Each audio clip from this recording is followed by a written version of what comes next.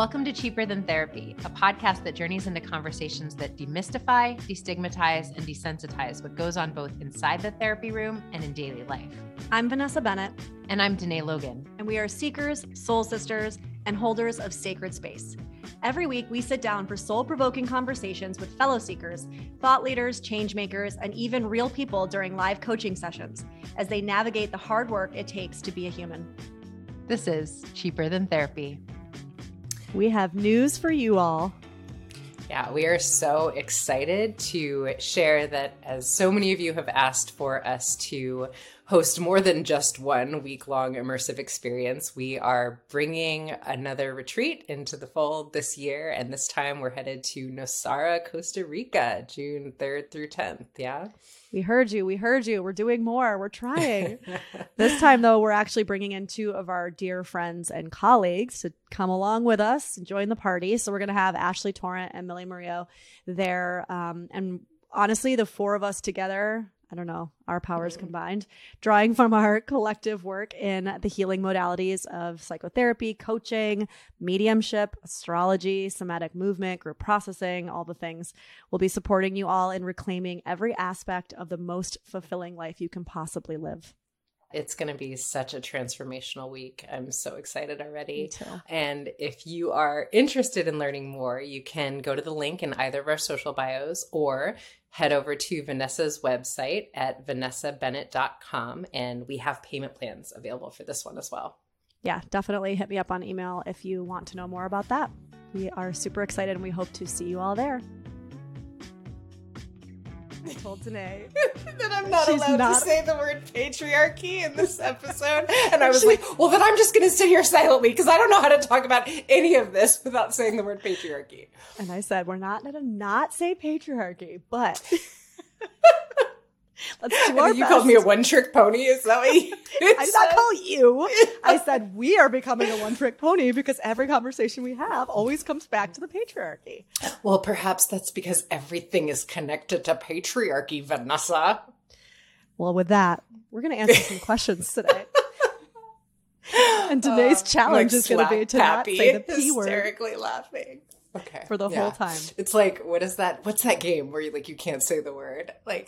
Or it's like I don't remember what that game was. I can't remember. You have something you play when you have to drink or something when you say the word patriarchy. Well, it wasn't a game when you were little if you had to drink, but okay. No, there was a game where you can't say the word. Anyway. Okay, we're going to do a little series. We're going to start doing a series where we answer some of the questions that you all have asked us via DM, writing into our email. And if you're listening to this and you do have a burning question, we do have an email, cheaperthantherapythepod@gmail.com, which you're welcome to send us an email and ask us some questions. You can also DM us, and we will start doing this series more regularly. But we had two questions today that I thought were interesting that I wanted to address. So the first one is, are there any episodes of Cheaper Than Therapy that talk about self-sabotage? And my response to that was, I actually think the topic of self-sabotage is kind of woven in throughout a lot of what we talk about, because I might argue that even codependent behaviors are self-sabotaged. Right? And so before we started recording, I was jokingly saying to Danae, I can talk about that. I feel like I've spent a lifetime self-sabotaging. And you're like, what are you talking about? Yeah. But I think if you look at it through that vein, right? Isn't codependency in its essence a form of self-sabotage? I think you could say, I've spent a lifetime sabotaging myself. Sabotaging myself meaning keeping myself from true intimacy, keeping myself from true love, keeping myself from true fulfillment, keeping myself from true happiness, right? It's all self-sabotage, especially if you don't believe within the structure that we live in societally, we're not deserving of it, right? We're selfish for wanting something. So I think that, to me, when I think of self-sabotage, that's what comes up. Yeah. I mean, as you say it like that, that makes a little bit more sense why you would say that. I think of here's what comes to mind. And this is probably that I worked in the field of addiction for a while. When someone is doing really well and then they'll do something to sort of blow up their progress, that's what I think of in terms of self-sabotage. But also it's still a very similar concept because it has to do with our self-worth. And basically our belief that we are worthy of good things, that we are worthy of thriving, that we are worthy of fulfilling love, all of the things that you were talking about. So it's essentially the same thing. I think that it's so much of what, it's so funny. I can't remember when we were talking about this, but just the way that I have realized there's like a commisery, or I don't know the word that's not coming to me, but there's a way that we do this thing of minimizing ourselves, or not being too full of ourselves, or not loving ourselves too much out loud as a way to fit in societally. Right. Like you'll notice this, like, I'm sure the Instagram posts where you talk about like motherhood and how like you just feel like overwhelmed, like those will have like a huge response. Whereas if you're like, I am loving life, I'm so grateful for everything, people don't love that, which is an interesting psychological phenomenon, right? Because it sometimes, I think, is, and we were talking about this earlier, I think of like the Gwyneth Paltrow effect when she was talking about consciously uncoupling. There was like a huge backlash, and people just like really started hating her. And it was like, why is it such a negative thing for you to be talking about attempting to be more conscious in the way that you are, ending your marriage with your husband? And it's because people feel like when you're doing something other than the sort of ego-driven status quo, that you're judging them. And I think quite often that's not true, but it's the story that people are telling themselves about what it means. Or if you're celebrating your life, it means that you're bragging, or that, them not being happy with their life where it is means that somehow, I don't know, like it just makes them feel bad about that. But I'm curious what that brings up for you. Yeah, I mean, if I had to connect it back to self-sabotage, I think that what you said back to self-sabotage today. Well, I think what you said in the beginning, no, I think it's this idea of like the self-worth, right? So I think it all goes back to that through line, which is, even am I projecting this onto somebody else? Like, even if, and with all forms of kind of this self-love journey, this journey that we're all on to understand ourselves better and to, break old habits and all of these things, I always talk, and I know you do too, and I know John does too. One of the things we always tell our clients first and foremost is you're going to lose relationships. If you become really committed to this journey, you're going to lose relationships. Like, period, bottom line. It sucks, but like you got to get okay with that in some way, because when you start shifting and changing and growing and becoming happier, becoming more peaceful, becoming more attuned, becoming more aligned with who you really are, it's going to be very confronting for people, right? Yes. Because what it does is it turns a mirror around on them, to their blind spots, to things they're not willing to look at and improve, all of these things, right? And so a lot of times that will be the kind of strain that ends up causing the relationships to end. And so I think what you're saying on the Gwyneth Paltrow thing is so interesting, because it is, again, it's self-worth. So if I'm the person who on the other side is hearing this thing about Gwyneth Paltrow and I'm having this really strong reaction, like, oh, whatever, fuck you, your life is so great, that's why you can do this, because you have all the money in the world and you're beautiful and you're this and you're that, which is all the things that she always gets, right? And it's not to say that privilege isn't a real thing, but the immediate kind of attack back at her with like, oh, this is why you can do this and let me rip you down for it. That is about us, right? That is about, again, it's like self-worth, self-love. And so if I am miserable in my relationship, my marriage, my partnership, and I am seeing somebody else tell me and show me there's a different way, what it's doing is shining a flashlight on not only how miserable I am, but potentially it's bringing up shame around, do I not have the courage to make the choice that she's making? Do I not have the fortitude? Is there something wrong with me that I can't also do that, right? Or do I just have an intrinsic belief that I'm not worthy of choosing myself and leaving a relationship that's not fulfilling, right? And so I do think actually it does come back to the same conversation, because it's all about self-worth. Yeah. And it's shadow work. As you're saying that, I'm sort of like thinking about the extent to which none of this is conscious. It's sort of what is below the surface, and why we're always stressing to pause and get curious when something feels really activating to you, or when someone is making you like, ugh, like with whatever they're saying. That's always about me. That's always about some unacknowledged aspect of myself. But I think there's something really powerful in, even holding the idea, and this is like a societal, and I will say the word capitalist baseline, that life is hard, that life is hard, and we are meant to struggle through this life. And we sort of need that. We need that in a capitalist society to continuously be buying and not feeling like our lives are enough, or don't wake up to the matrix. This is something that I have to get through, right? Like my life is something that I have to get through. And I don't believe that anymore. There certainly was a time that I did. And I think that, when you start to shift into a mind frame of like, nope, everything in this life is happening for us to grow through. This is a life school. That's what we came here for. And the things that feel challenging, it's our work to be in the inquiry of, well, who told me this was not supposed to be what it is? What did I expect it to be? How did I come to the conclusion that that's what my life was going to look like? It takes a lot of personal responsibility to do that. And, I heard something the other day that I think, God, I just like, when someone says something and you're like, yes, that frequently shifted, right? It was my teacher, Esther, and she was talking about how so often we get in these patterns. And I was watching her work with a couple, and the woman was just talking about how I didn't get to do all of these things in my life. I haven't had any opportunities, just all of the reasons that she was victimized by her husband and by the decision to stay in this marriage. And he was like a horrible person, right? And basically what Esther was saying is that you have to sort of look at the fact that you are consciously picking apart why this person is like what they're doing and why that's creating your suffering is just the distraction from the difficult decision that you don't want to make, which is, okay, this is what it is, but now what am I going to do about it? Right. Right. Because that's the responsibility. Puts me in a state of victim, which is so much more Yes. comfortable for so many of us, right? But I'm deflecting against that personal responsibility because then I got to do something about it. If I see it's a choice. It's a choice that all of us make. And I think that's really uncomfortable. But when you like boil it down to like that level of simplicity, at any moment, any of us has the ability to take the reins on our lives and make a different choice. Yes. And I will say, I'm going to caveat this because I can feel some responses out there. Well, especially around, I think like truly abusive situations, right? Or situations where Yes. it's like, it's literal life or death.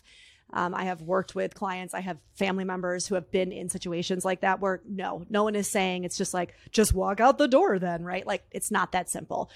And in saying that, there are still micro choices that you can very slowly start to make, where you do start slowly taking the reins back. It just doesn't look as maybe simple as it sounds like Danae and I are saying it. There's always going to be those kind of circumstances that look slightly different, right? I just want to kind of put that out there and honor that there are those.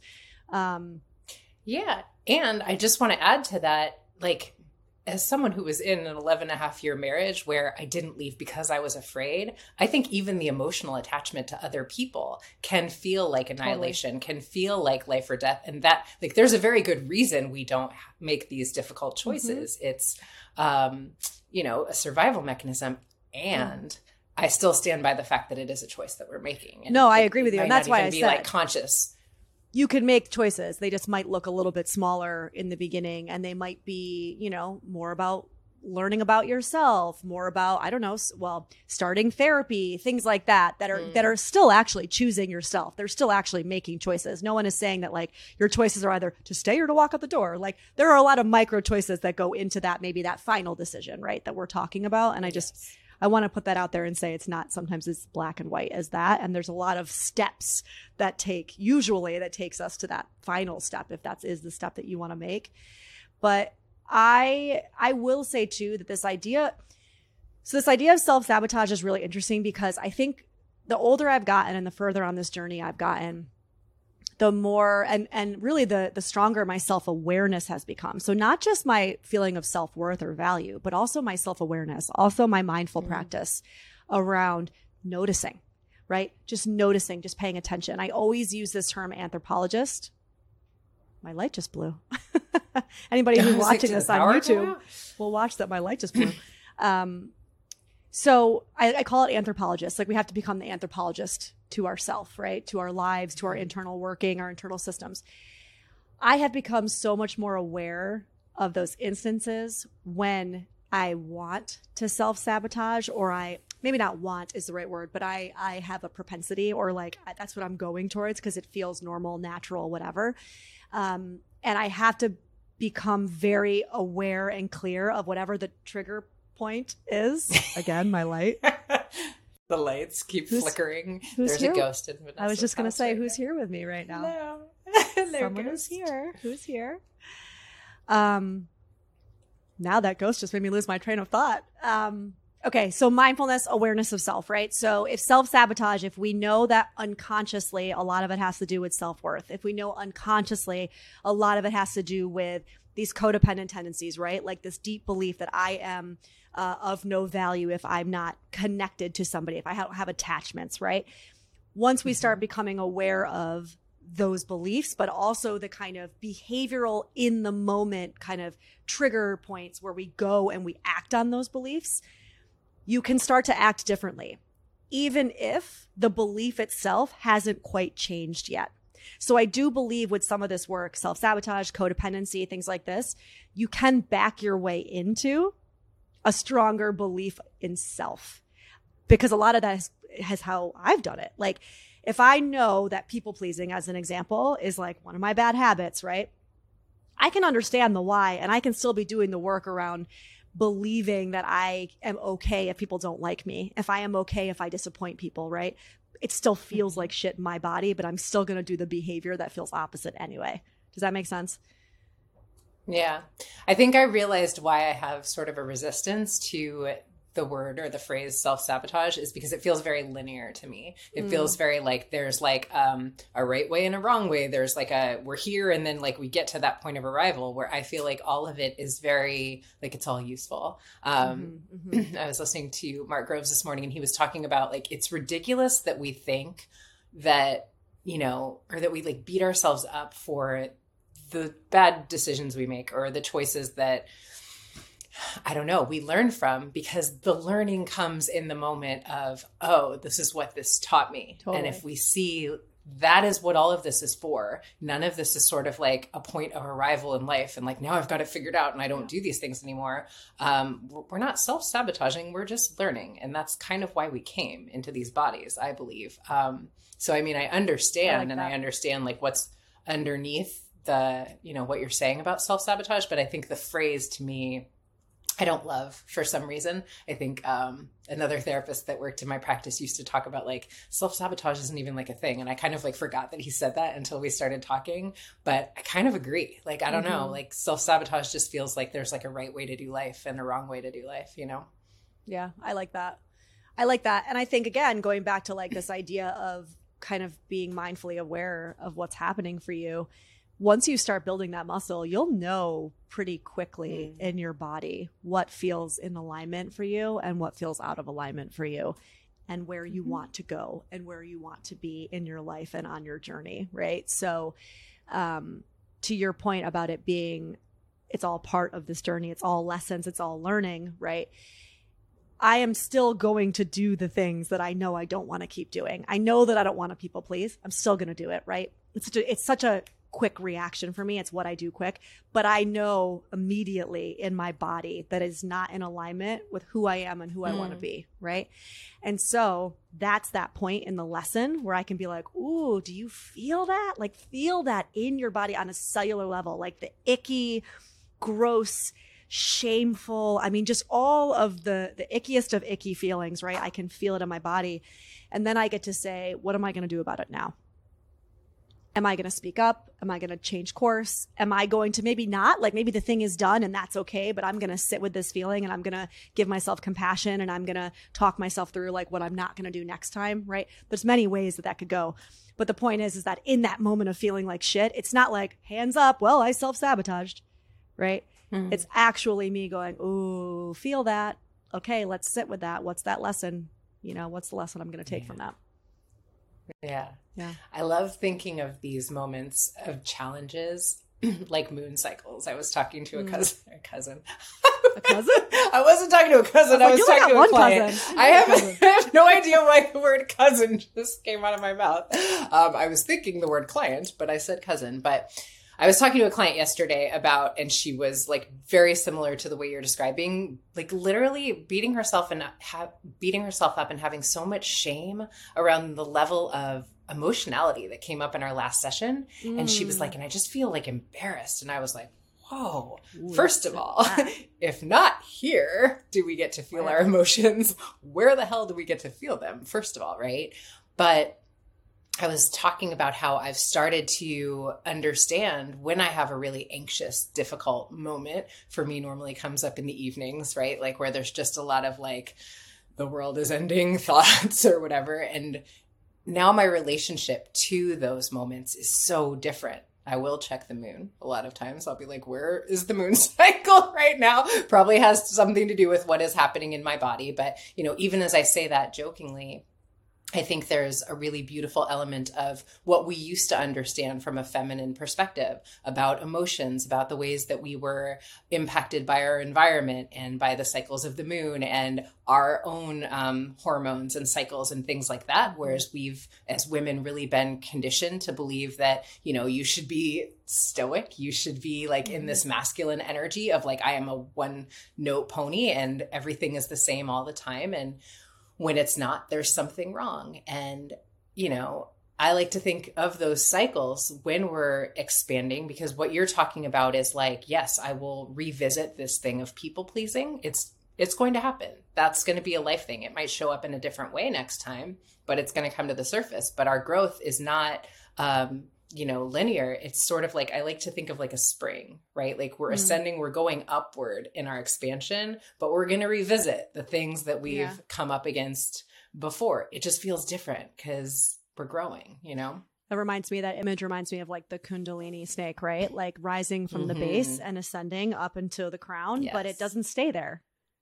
Kundalini energy goes back down and it recoils again at the root, and then it re-rises and then it goes back down and it recoils, right? And that, I mean, that's it. Like that's the work. It's just this continual cycling up to ascension and then back down to the earth, down to the root. Exactly that. Yeah. I like it. That. Okay. That's that second. Well, y'all, so that was our riff on self-sabotage. But if you have any questions for us, it's not a thing. That was it. Our riff is, it's not a thing. That's our landing point is it's just not a thing, you guys. It's life school. It's all a part of the process. It's all a part of the journey. But I just want to say thank you all for being here with us. And if you have any questions, again, feel free to shoot us an email, cheaperthantherapythepod@gmail.com, and we will talk about it. Thanks for joining us for this episode of Cheaper Than Therapy. If you enjoyed today's episode, be sure to share it with a friend, subscribe, and give us a 5-star review on Apple, Spotify, or wherever you listen to your podcasts. And if you want to connect with us more, find us on Instagram @CheaperThanTherapy, the podcast.